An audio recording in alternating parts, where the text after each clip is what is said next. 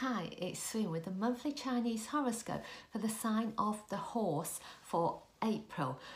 For you, being a horse, you think it's fun to try out new things. So what new and exciting things are you going to try out this month? Could it be something you've been thinking about for a while?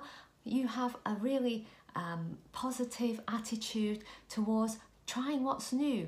So go ahead, go ahead and do those new things, but also think through what you're doing before you do it.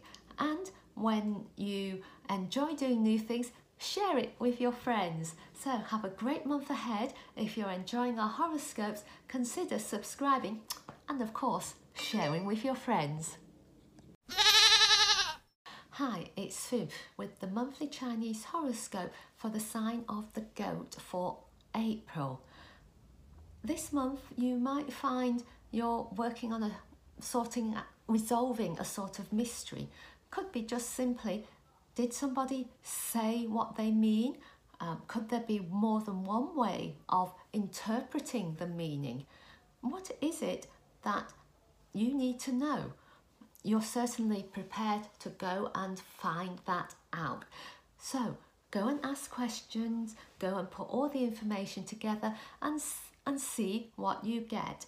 And you might find you have one of those aha moments. So have a great month ahead. If you're enjoying our horoscopes, consider subscribing and sharing with your friends.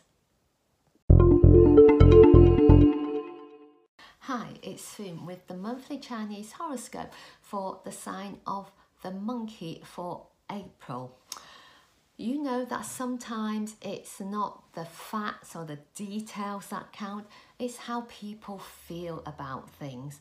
So when you can understand other people's feelings, you'll get a lot closer to helping them see things your way or helping them understand a situation that's quite complicated. Are they feeling anxious and fearful, or are they feeling rather upbeat?